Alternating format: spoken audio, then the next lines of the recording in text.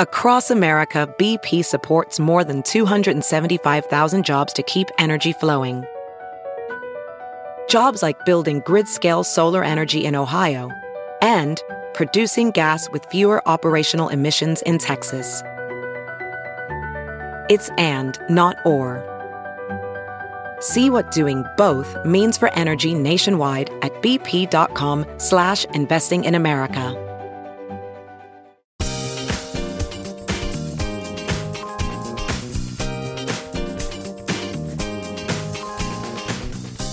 Your Ben Joravsky Show for this Friday, September 8th, starts now. On today's show, it's Friday, so oh, what a week it's been. Ben counts down the top stories of the week with a very special guest. Ben's talking with Politico's own Shia Kapos.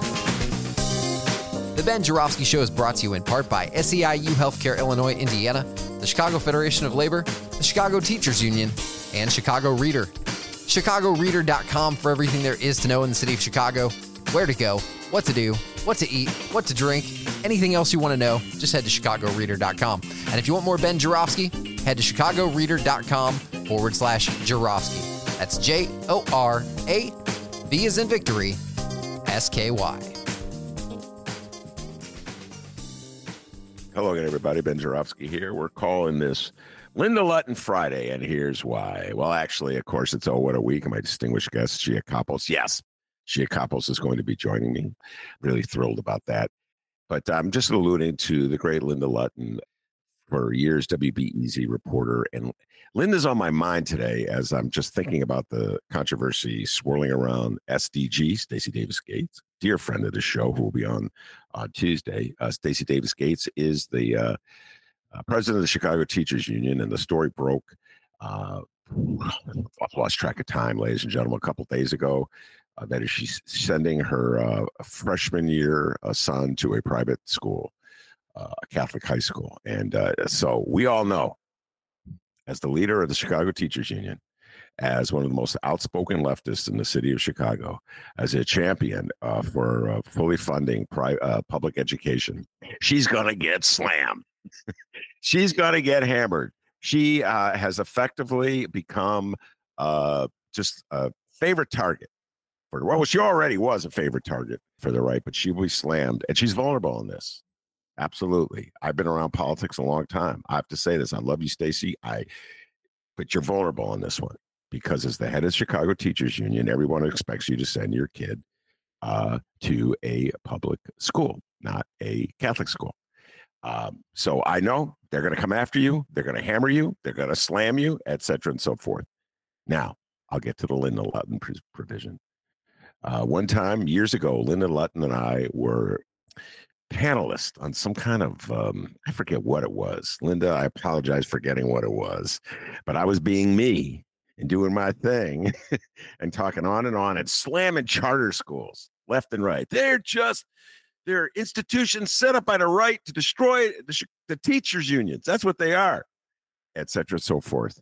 And I was feeling really good about it. I think the crowd was mostly on my side of things. And then Linda Lutton, wise woman that she is, pointed out that parents who send their kids to charter schools are not thinking themselves as chess pieces in a larger political game controlled by right-wing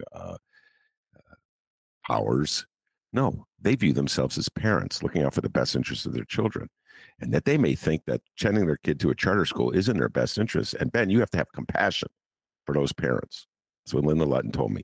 And then Big Dumpy and I created something called the Linda Lutton paragraph. Like every paragraph of every story that we did, or every column in my case that I wrote, I always embedded the Linda Lutton paragraph where you presented the other side. So you try to humanize the other side. It's hard to do with MAGA, ladies and gentlemen, okay, with Donald Trump. I must admit, it's really hard to humanize Donald Trump.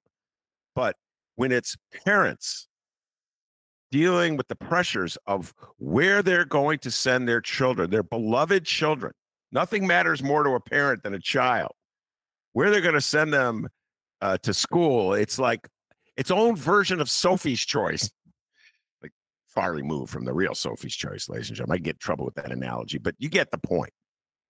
And it's a very important decision, and it's a gut-wrenching decision. And you tend to put the politics aside or whatever's the best interest of your child. I've had this conversation with so many politicians, Shia Kapos, down to the years. I've had this this conversation with lefty politicians, right-wing politicians, Democratic centrists. And my general thing is I leave the kids out of it. So Rahm Emanuel sent his kids to a private school. That was Rahm Emanuel's business. Like, he had his reasons. I don't know what his reasons were. I don't know the kids, but he had his reasons. That's his thing. It's when it comes to public policy matters come in and where I get mad. That's where I take my stand. Same thing with Barack Obama, where he sent his children, Mayor Richard M. Daley, where he sent his children, Arnie Duncan, where he sent his children. I just say, think Linda Lutton when you get to these moments. The decisions that parents make. I have no idea. I do not know Stacey Davis's Gates' son. Never met him. So whatever the issues are, they felt it was their best decision to send them there. That's how I leave it with a parental decision. But there are larger policy, in my humble opinion, there are larger policy decisions at hand. So if suddenly Stacey Davis Gates becomes an advocate for funding Catholic education, I don't know, Stacey. I don't know. All of a sudden, if you're Stacey Davis, maybe we should give scholarships, take money from the public schools, give them to the Catholic schools. Just saying. I don't know. Okay. You may have crossed the bridge too far for me, but I'm sorry. I am not going to join the chorus that's condemning her. No, I didn't join the chorus that was ripping Rahm or Arnie or any of the others. I'm trying to think who sent their kids to private or parochial schools. It's their decision as parents what they think is the best interest of their child. All right. Shia Kapos, the legendary political columnist for Politico, has been patiently waiting to come aboard. Welcome to my humble little podcast, Shia. Thanks for having me. Yes, and I have evolved like you did. My parents were both public school teachers, so I grew up thinking charter schools were the devil, And then you realize that families have to make certain decisions, and you can't hold them back for that. So I've evolved a lot on it, and that doesn't mean.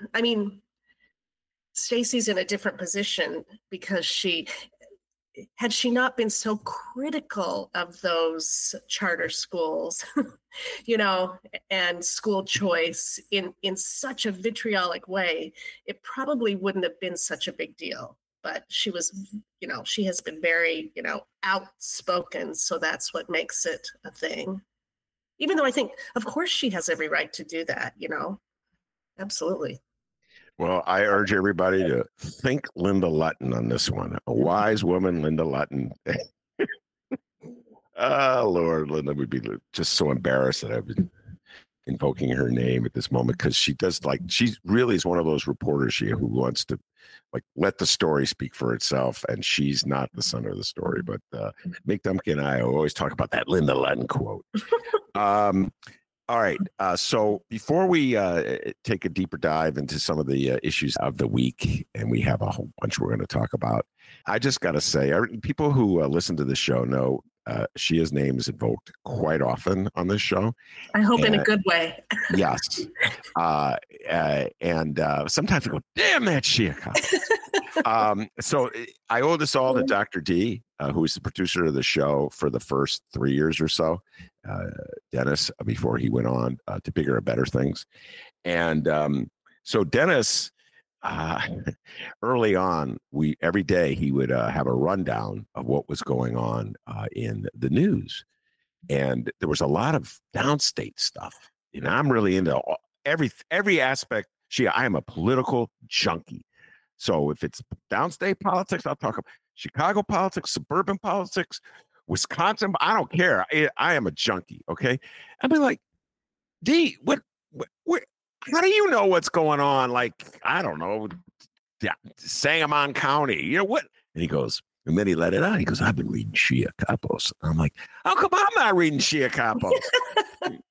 So then I started subscribing, and then so we always give you credit because on our show we I appreciate always that. yeah, because I believe in it, Shia, and you do it too. You got to give the reporter credit who Yeah. did the work. Yeah, absolutely. So we've talked so much about you in the show. Our favorite Shia story was the time you got in a car. Oh, we had a field day with this one. I told you this briefly. It was when we're in the middle of COVID and Wisconsin's Supreme Court ordered, they ruled that the shutdown of bars was unconstitutional and that opened up bars.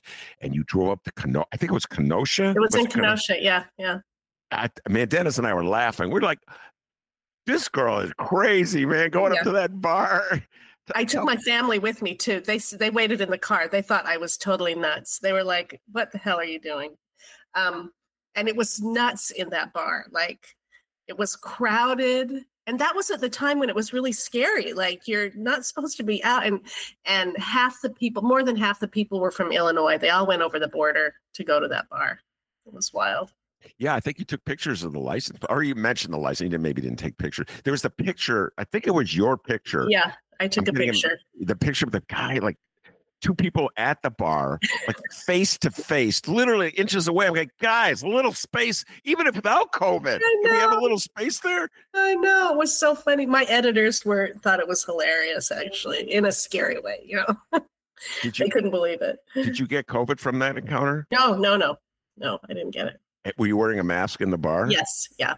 Did the people make fun of you for wearing a mask? No, but you know how it was. Like, you wore a mask and people looked at you like, "Oh, you're one of those. You're not from here." Yeah. So.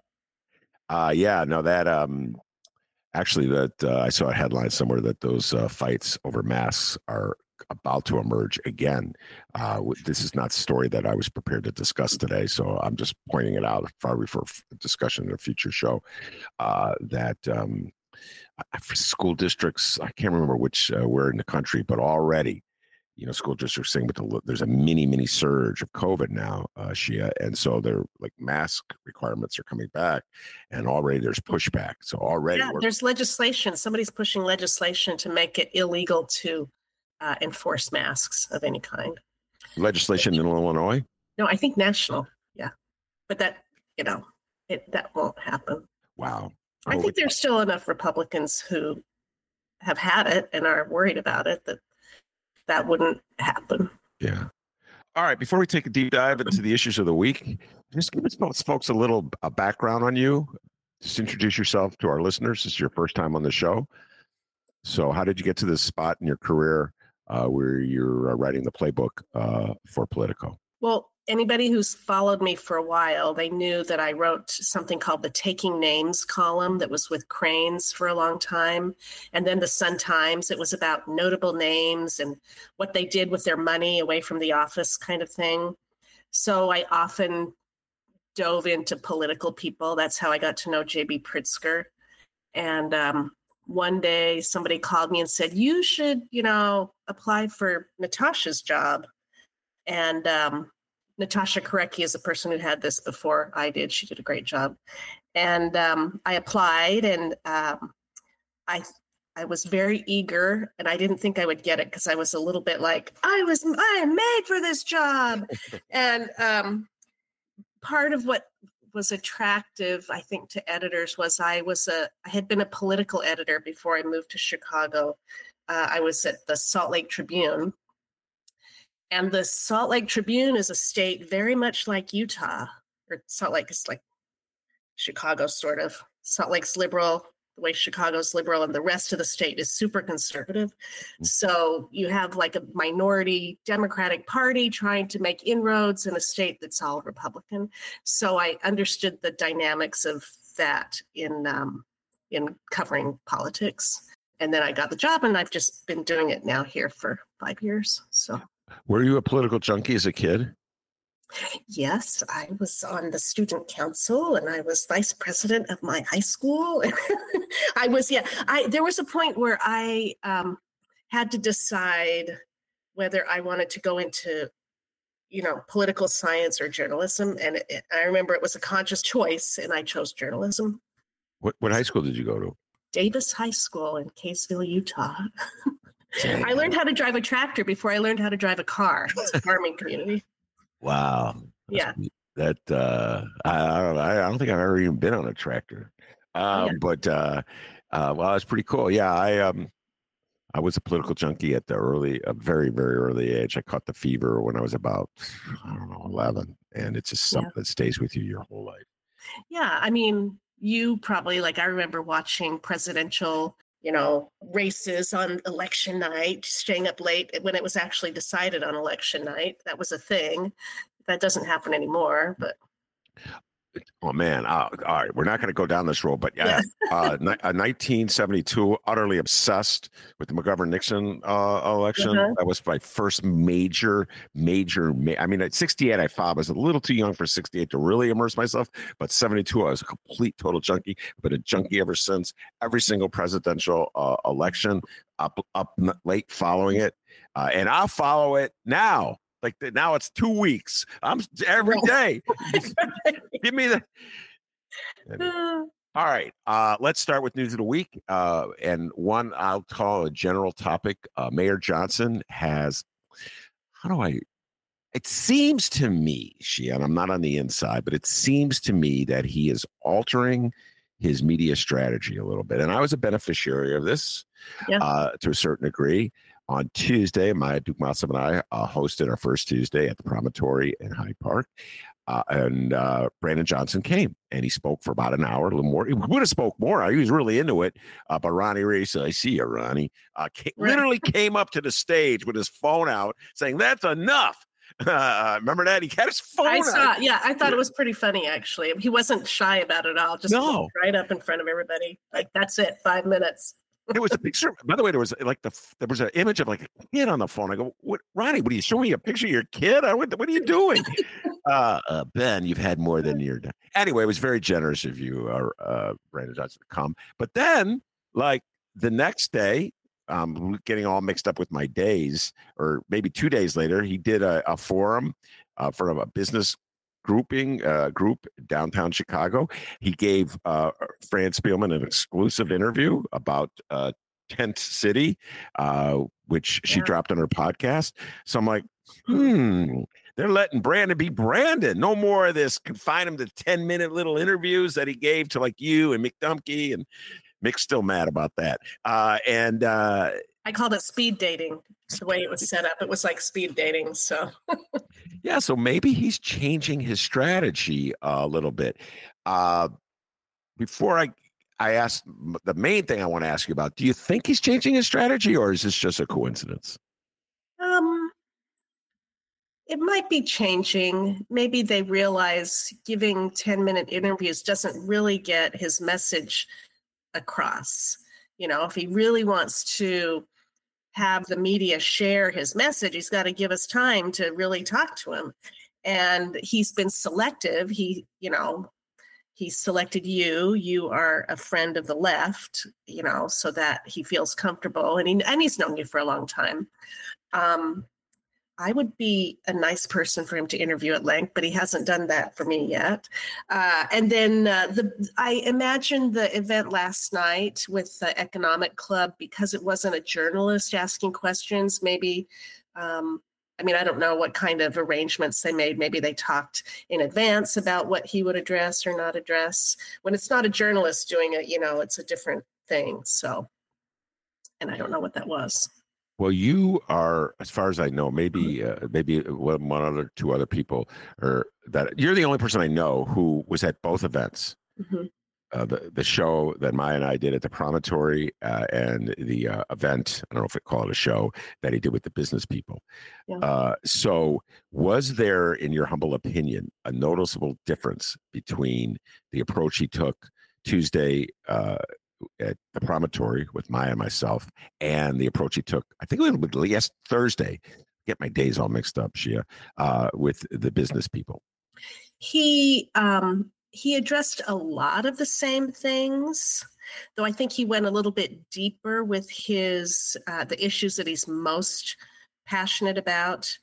The Bring Chicago Home effort that would benefit people who are homeless. He was more willing to be open about that with your event, I thought. He only touched on it very briefly last night at the Economic Club with business people. The Economic Club is like top business, civic people who I would say the crowd was supportive of him. I think a lot of people there were, backers of the mayor when he ran for office. But there were some people that I know who were Vallis people who were there. I think a lot of people, even if they were Vallis people, want to give him a chance. I didn't talk to haters there last night. I think people really, they want him to succeed. But he did have a lot of his supporters there too. So he was a little bit more broad last night. And I think that was a problem because that business crowd really, they want specifics. If somebody is going to ask you a question about the budget, they want to know what are you going to do? And I think the Economic Club Chairman Connolly asked him, like, so what's up with, taxes? What's going to happen? And he kind of gave this broad answer, and everybody was like, what? Like, that's it? Give us something more, He's a very good speaker. He's the son of a preacher. He learned how to reel in the crowd. The crowd eats him up. Like, they love him. They want to hear more from him. He's just enough funny. He's topical. He could be, he's a really good speaker. But last night, that crowd wanted to get a little bit deeper. They already know he's a good speaker, so they want more specifics on what he's going to do with the budget, with, the quote mansion tax. They want to know what's going to happen with that. So I don't know. It's only been 100 days, little over 100 days that he keeps reminding us,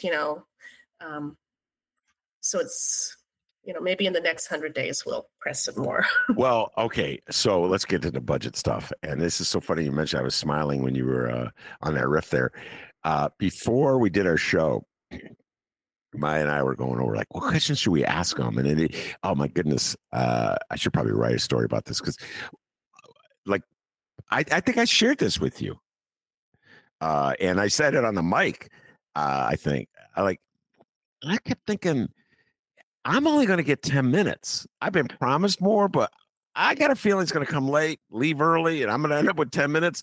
And I think I predicted that to you on the show. You did, yeah. Before and I go, Shia, I don't know. We'll see. I mean, she told me you were coming. I go, I hope it's worth your schlepping down to the promontory because I don't know. And so mine are like, trying to figure out what questions do we ask if we have an hour? What questions do we ask if we have 10 minutes? So I was like, well, let me ask a budget question. And I was like, no, he's not going to give you an answer on a budget question. No one ever gives it. She's absolutely right, by the way. They're not going to give you it's just going to waste time. It's just going to go on a tangent. And the next thing you know, we'll be out of time. I could just see that business club. My old poker playing pal, Greg Hines. What up, Greg? I don't know if you know that, Shia. Years ago, Greg and I played poker together. He probably never told you about you that. And Greg Hines? Oh, I sat by him for like 5 or 6 years when I was at Crane's. He's the best. Yeah, he's a great reporter, but a lousy poker player. You heard that, Greg.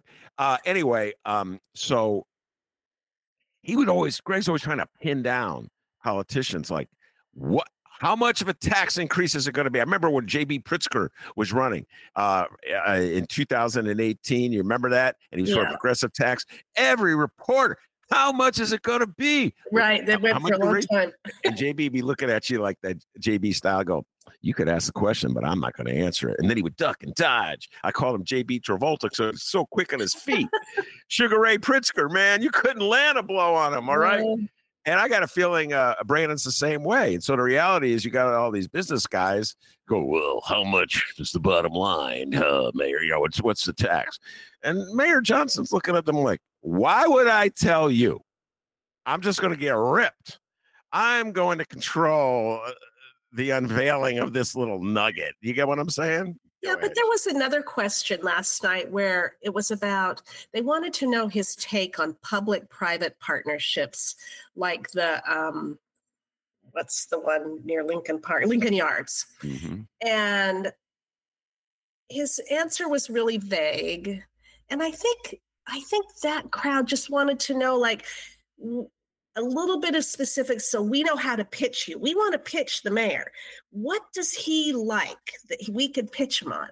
And that didn't come across, you could tell, like, they kind of leaned forward. They wanted to know about that. And they didn't get it. So that's hilarious. I wish I was there actually to hear how he answered that question. Because that's a whole interesting, and again, shout out to Cranes. They were the ones who did the major reporting on this. Sterling Bay, it was promoting the Lincoln Yards project. They've hit a wall, to put it mildly. And I'm blanking on the reporter's name. I humbly apologize. I'd like to give her, but Sterling Bay appealed to the Chicago Teachers Union pension to bail them out of that project, right. Put more money into that project because they need it. They've hit a wall, to put it mildly. The market has radically changed from 2019 in terms of commercial real estate. So I don't know what the future of that project is. And then ultimately, the Teachers Pension Fund turned them down. But Brandon Johnson's position there was very important, Shia, because right. like he could influence, do a little leaning on the Chicago Teachers Pension Fund to get them to kick in on that project. If he does that, lefties like me will be screaming. So it's one of those things, like, I don't know if he's figured out where he is on this stuff. And maybe that's why it was a little bit vague, the answer. The other thing, there's like an hour and a half cocktail hour before the dinner, it seemed like, and everybody was talking about Franz Spielman's story about the plan to have asylum seekers live in giant tent cities, even in the winter. So everybody was buzzing about that. And there was no question about that. I mean, that's where a journalist would have asked the question had a journalist done the interview. There was no question about it. And he didn't, he only had one minor mention of asylum seekers in terms of kids being in schools. So that was, everybody, I think, was kind of hoping to hear more on that. So. Well, we got into that on Tuesday, and I position the question the way I always position it. Crisis versus opportunity. Do you view this as a crisis or do you view this as an opportunity? And more or less, he said he views it as an opportunity. But the reality, Shia, is I don't think anybody has figured out a way to present this influx of asylum seekers as an opportunity for Chicago. There's just too many political pitfalls to it. You're going to upset one community or another. There's not in my backyard responses. If you put something in their neighborhood, like a housing shelter in their neighborhood, I don't feel as though anyone, including my beloved left, has figured out how to address this issue in a compassionate way, in a sensible way to the people of the city of Chicago. And meanwhile, Shia, the buses keep arriving. Mm-hmm, mm-hmm.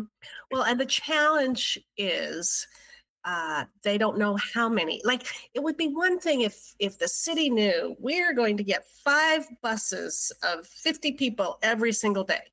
And so you can plan ahead. But as it is now, they might be planning for 100 people a day to arrive, but then suddenly that shifts to 200 a day. And who knows if that's going to be more, it's hard to plan when you don't know what to plan for. So yeah, I feel for the challenge. And part of me personally, I don't know that some people are appalled at the idea of tent cities. Because it could lead to, could they lead to squalor? Could they, I don't know. My first thought was, well, maybe that's a good idea because it costs, I think the mayor said at your event, it costs so much to rehab buildings. You can't just go put people in these empty schools. It's unfortunate those schools, it ended up that way when they were closed. But now they're trying to figure out how to adapt. And, at least for now, maybe those tent cities will work. I don't know. Well, for what it's worth, this is me speaking, not she speaking, not Brandon Johnson speaking. I think that I really believe, I humbly hope that the mayor's people just take this challenge to express it as opportunity. So, for instance, yes, when he said what he said that you just alluded to at Tuesday's show, and he was talking about abandoned schools, vacant school buildings, and vacant buildings throughout the city of Chicago. I'm thinking, well, there's a buildings program right now. It's right there. There's a buildings program that don't talk about it in terms of housing asylum seekers. Talk about it in terms of a building. We have a major. Infrastructure? Isn't that what Joe Biden? It's an infrastructure program. That's good. My point is, you should think it as an opportunity. Position it as a buildings program, and put people to work in communities where there's high unemployment. And to do that successfully, to make it sort of like a New Deal program, Shia, that requires federal assistance. And that's the point I raised with him on Tuesday, where it's like, are you going to start putting the squeeze on Joe Biden? President Biden's coming here with the convention in 2024. We need help, Mr. President. We need help. Politically, I don't know. Do you think that's in the waters? What's your sense of things? Well, the mayor and the governor are very, very careful about how they approach this. They have called a press conference saying, we need federal money. Whereas Eric Adams in New York says, Joe Biden, you need to send us more money. Now, is that because they want to be able to work well with the Democratic Party because the convention is coming here, or is it Midwest sensibilities? When I had my 10-minute interview with the mayor, he said, that's not my style. I asked him about Eric Adams. He's like, that's not my style. I don't operate that way. Where, Eric Adams is a little bit in your face looking for attention maybe, or just, maybe he thinks that he'll get action that way. Whereas Pritzker and Johnson are a little bit softer in their approach. Though it's clear they've made their point, they know. Somebody said this to me who was in the audience. I'll give a shout out. Linda. It was Linda who said this to me. Shout out, Linda. And get your response to this, Shia. So after I had the conversation on Tuesday with Brandon on this point, where I said you should be more open. I think I did allude to Eric Adams. He's more like Eric Adams on this and demand. And then he had his response. Linda told me, she said, Ben, that it's all good and well for you to say that here in the city of Chicago. But how would it play politically for Joe Biden? Think of it from Joe Biden's perspective. How would it play politically for Joe Biden in swing districts in Wisconsin or Michigan, et cetera, if money were sent to the city of Chicago? That would be like favoring the city of Chicago, and the Republicans could use that against Joe Biden in the election. And I had an immediate response of, who cares? The Republicans are going to use everything they can against them anyway. Just send us the money.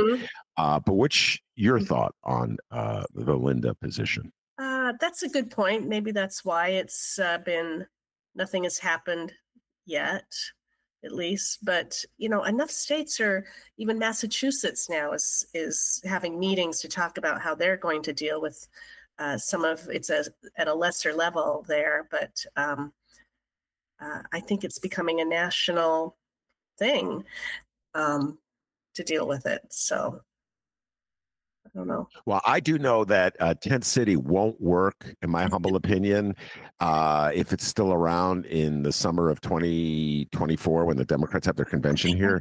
Right? Can you imagine, Shia, what the Republicans' Fox TV is going to do with Tent City? The image of it, yeah. Fox News would have it all over the video.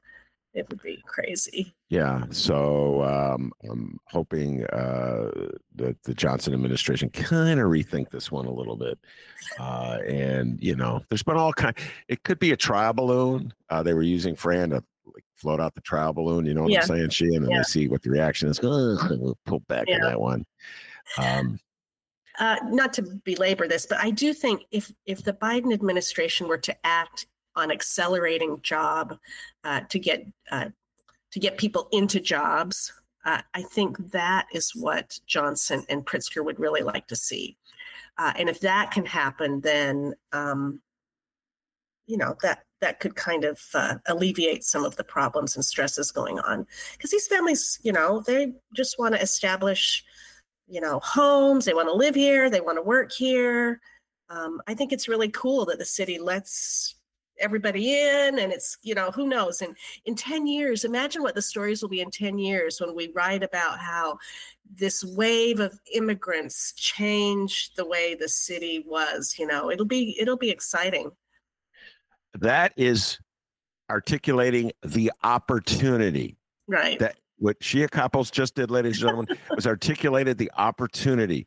And I am so serious when I say this. Shia, I have read countless articles in various publications over the last couple of years about what a crisis Chicago is facing because people are leaving. Here we have a situation where people are being bussed in. And I say flip it. And you know what? It would have been a great thing to hear him say at the Economic Club. Not just a bunch of lefties in a promontory, you know what I mean? Right, but right. The business community. You've been saying for a long time, we're losing people. We need people to work in our factories. We need people to work in our restaurants. We need people to work in our... Well, here we go.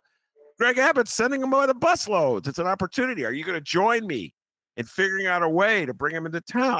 I'd have loved to hear that. You get what I'm saying? Well, and you made a good point at your event the other night when you said, remember, when there was talk about Amazon coming here and the, 5,000, 10,000 people it was going to bring. It's like, well, if that was a good thing, why can't we see this is a good thing and try to work with it somehow? It just costs money to do that. That's the problem.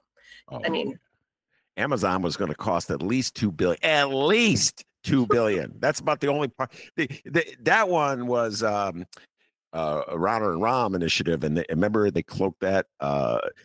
They said there was a confidentiality agreement between Amazon and the city. I can't believe we lived through that, Shia. Journalists had to deal with this. They said there was a confidentiality agreement between Amazon and the cities. So Amazon was during Rahm's administration. I can't believe it was so long ago. Yeah, it was Rahm and Rauner. Oh, they were joined at the hip on that one. But think about this, Shia. I remember the quote. It was Fran Spielman. Got it out of him. Good work, Fran. She was interviewing some official in Rahm. I can't remember whose name. I was just trying to think of his name. I couldn't, but it doesn't matter who he was. He was some official in Rahm who was overseeing the Amazon process, and she was demanding that he give out the terms of the agreement, the offer that the city had made. And he goes to her, what part of non-disclosure agreement are you not understanding? It was so sarcastic, so classic Rahm. Classic Rahm, yeah. Yeah, what part of it? Well, why is there a non-disclosure agreement on what we, the public, are offering Amazon? What part of that don't you understand? Oh, yeah, that's funny. All right. In addition to covering Chicago politics, you ever also cover state politics and national politics. Yeah. So let's deal with a couple of issues. You did the story. You broke the story a couple of days ago, I think it was, about the race for Congress. Darren Bailey, the Republican nominee for governor. Remember him, ladies and gentlemen? From 2022 campaign is now running for Congress against Mike Boss, the incumbent. They're trying to out-Trump each other.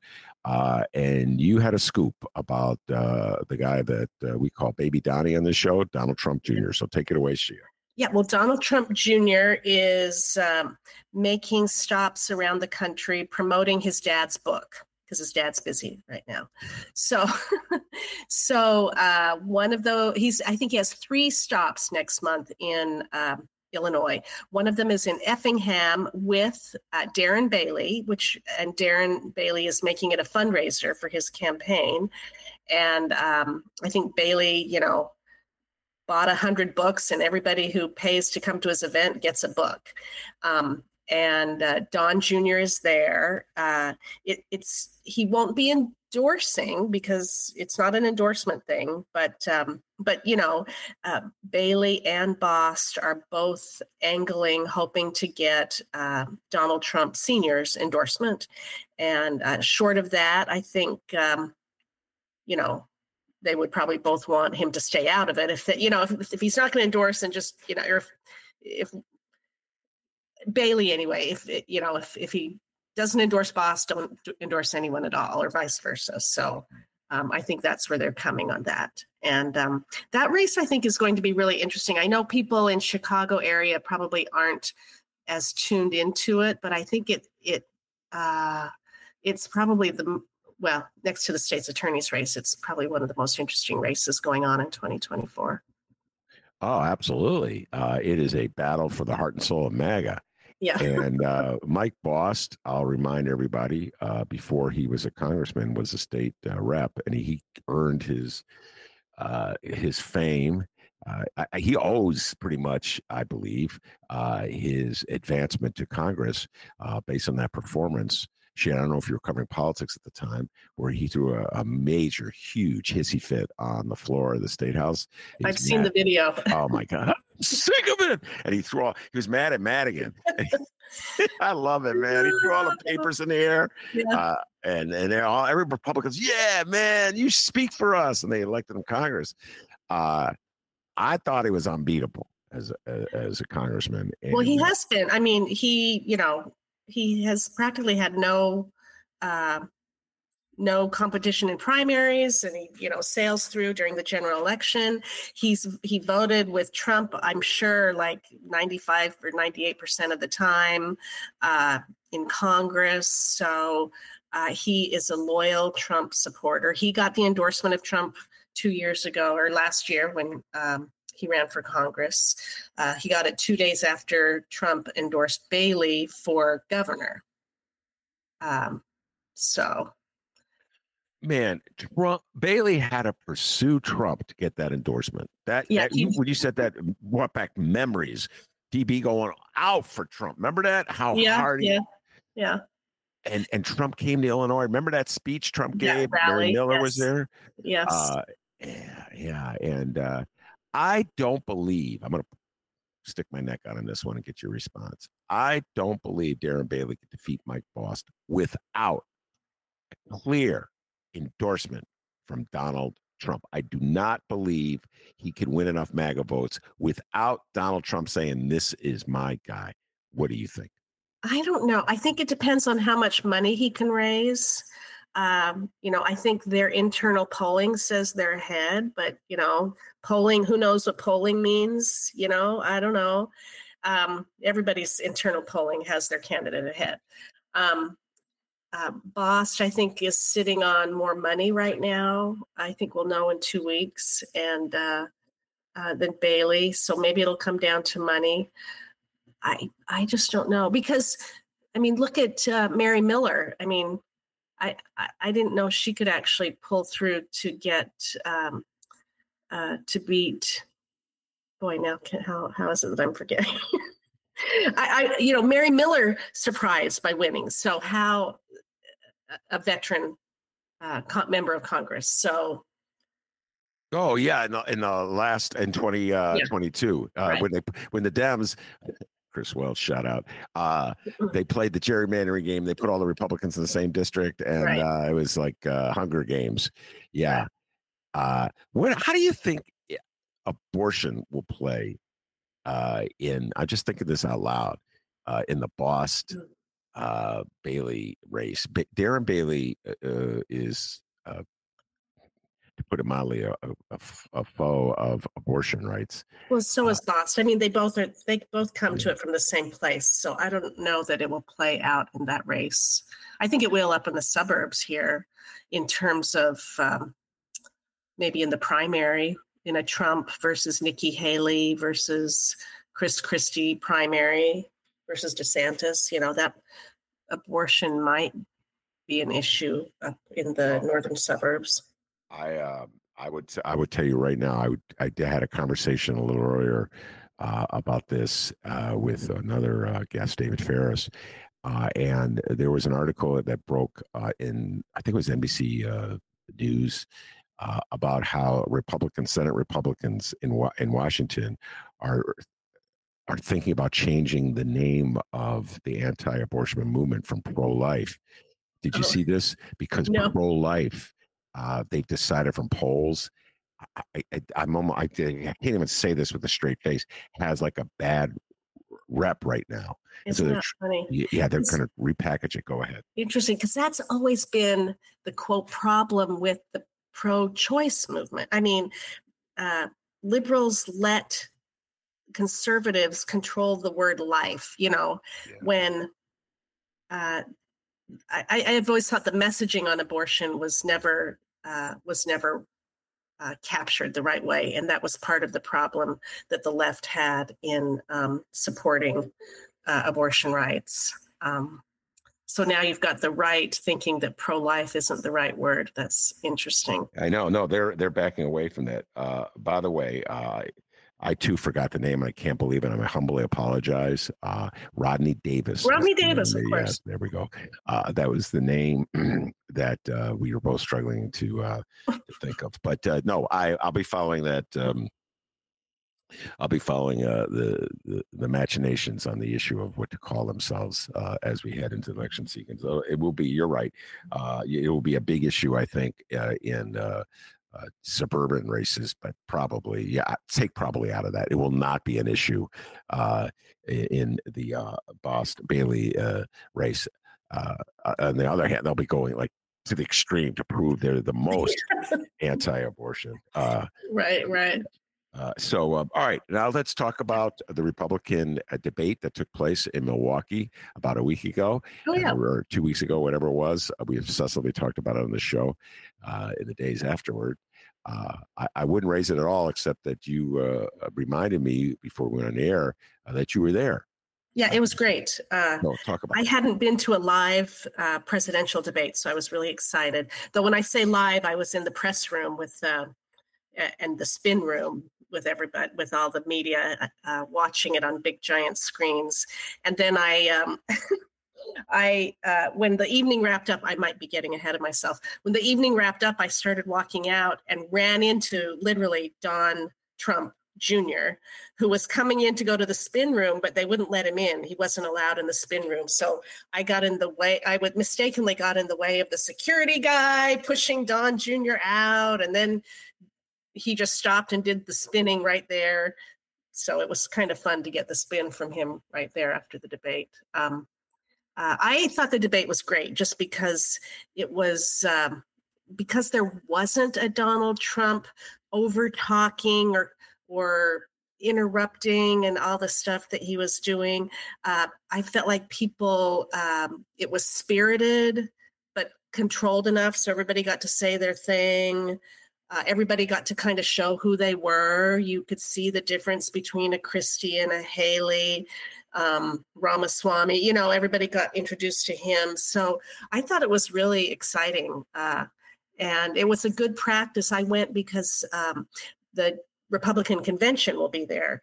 So, the the RNC folks saw that as a good practice ahead of next year's convention. And so it was interesting to see how it was run and what the setup was.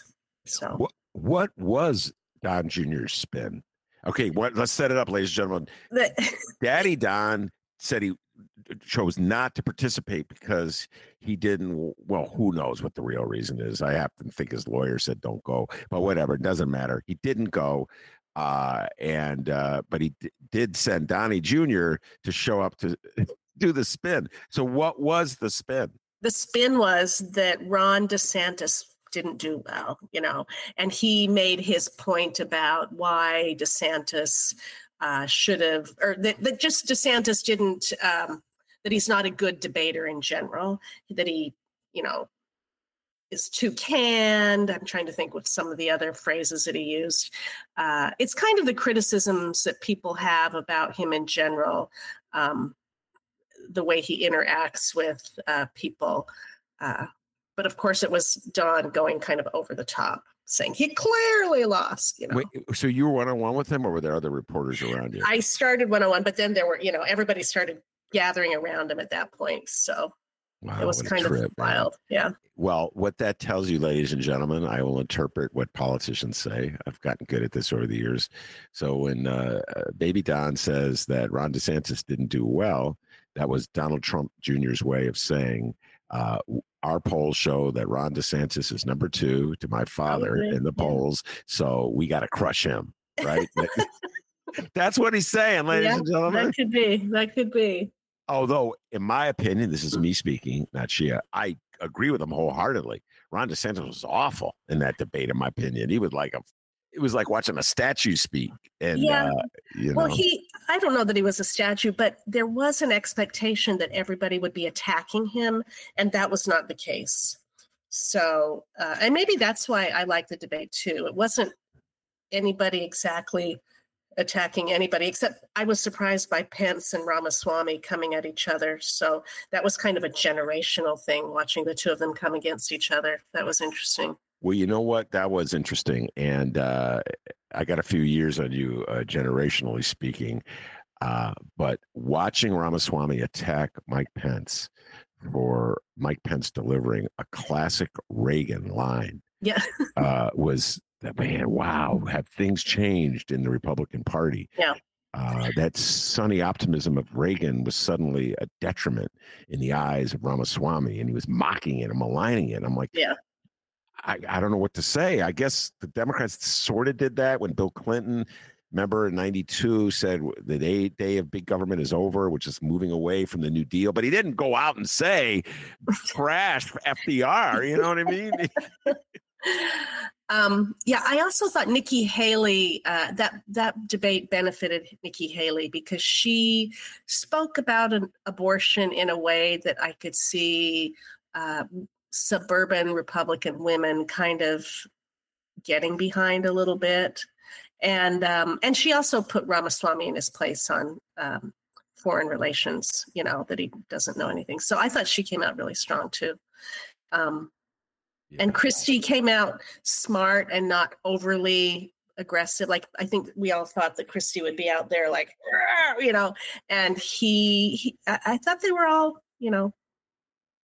if you're a Republican, I think that you got a good sense of everybody who was there and what you have to choose from.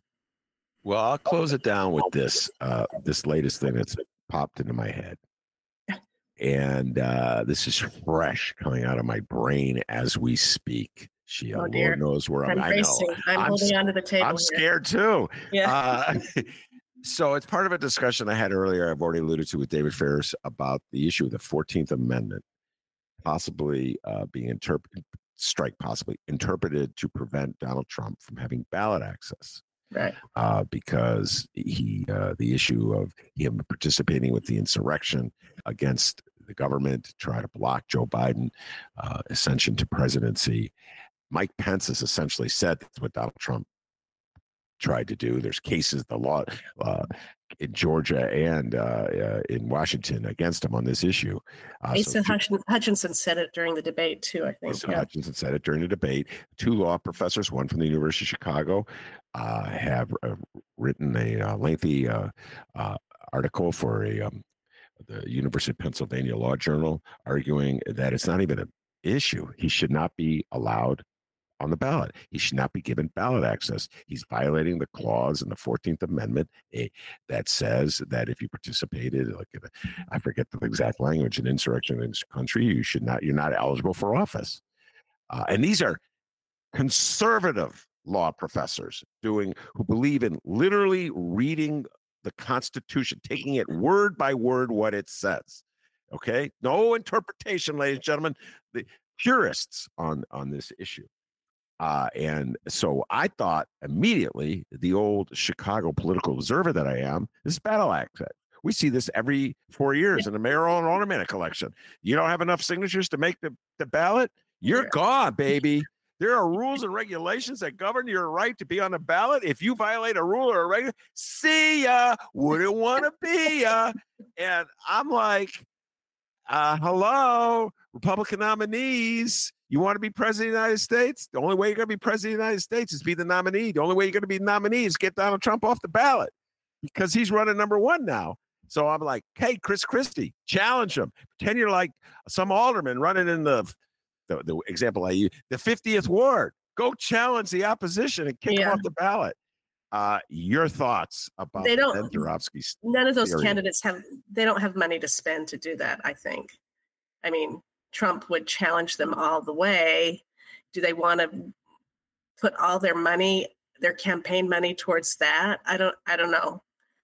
I think fundraising is an issue. They all need to, they can barely keep up as it is. Do they want to focus on that? Well, I'll tell you what. Which is an issue here too. That's an issue in Chicago too, whether people want to put money into it. Yes. And generally speaking, incumbents they have more money than their challengers, so they will put the money in.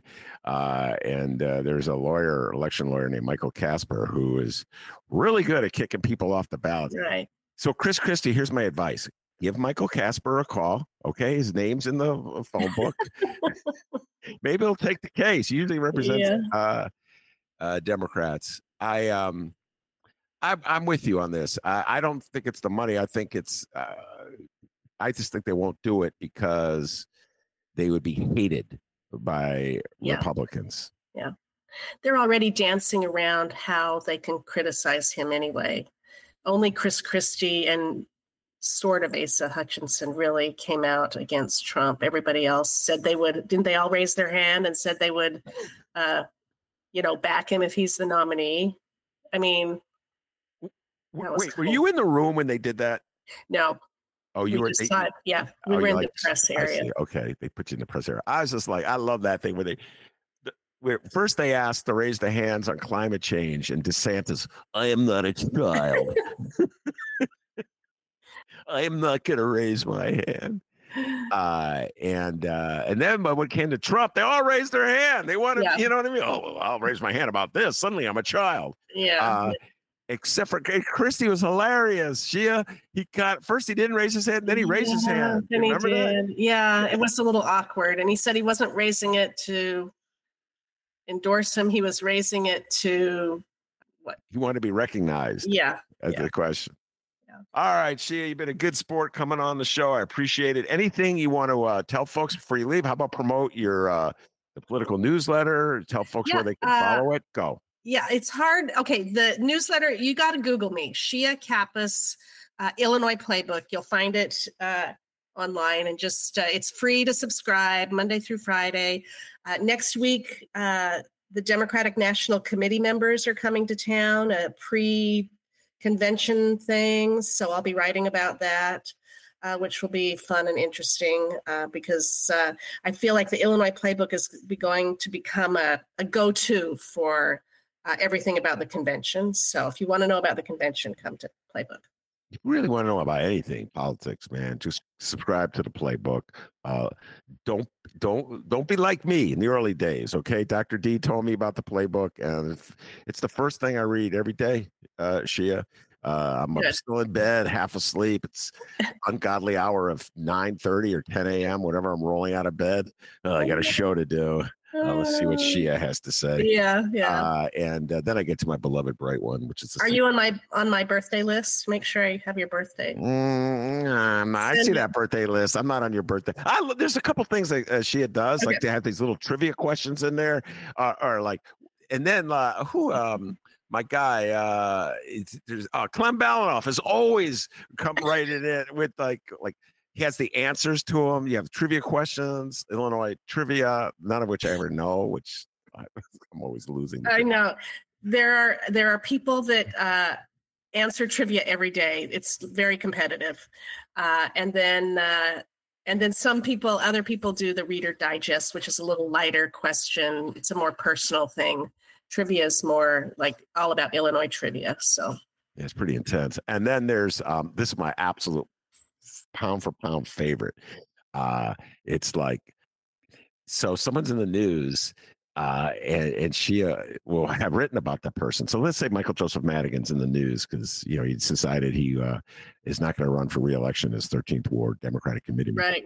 So she will report that, and then further down she goes, "Hey, Michael Madigan, give me a call," or what? I forget how you phrase it. If you're Michael Madigan, I want to hear from you. Yeah. And I put a different name there every day. It's kind of funny.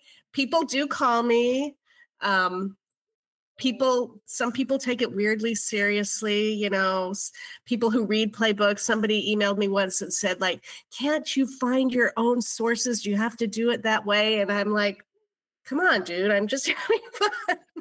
But, you know, like the House Speaker spokesman called me and said, no, Shia, the speaker's not going to talk to you today. That's like Chris Wells. Come on, Chris. Better. But he has before. Before. Yeah. Come on, Chris. Give her a call. And as for that email writer, come on. Get a sense of humor, dude. Right. Some people are so literal-minded, Shia, there's nothing you can do. You know what I'm saying? It's like, okay. Well, it's a pleasure being here. It's really fun. All right. Thank you very much, Shia. Outstanding job. And I also want to thank producer Chris. He does a great job every day. And I think Shia will agree with me when I say, producer Chris, give yourself a raise, take it out of petty cash. Have a great weekend, everybody. And remember, you can download previous Ben Joravsky shows, get Benny J bonus interviews, and a whole lot more, all at chicagoreader.com. Follow Ben Joravsky on Instagram at Benny J Show, and like and subscribe to The Ben Joravsky Show on your favorite streaming and podcasting platforms.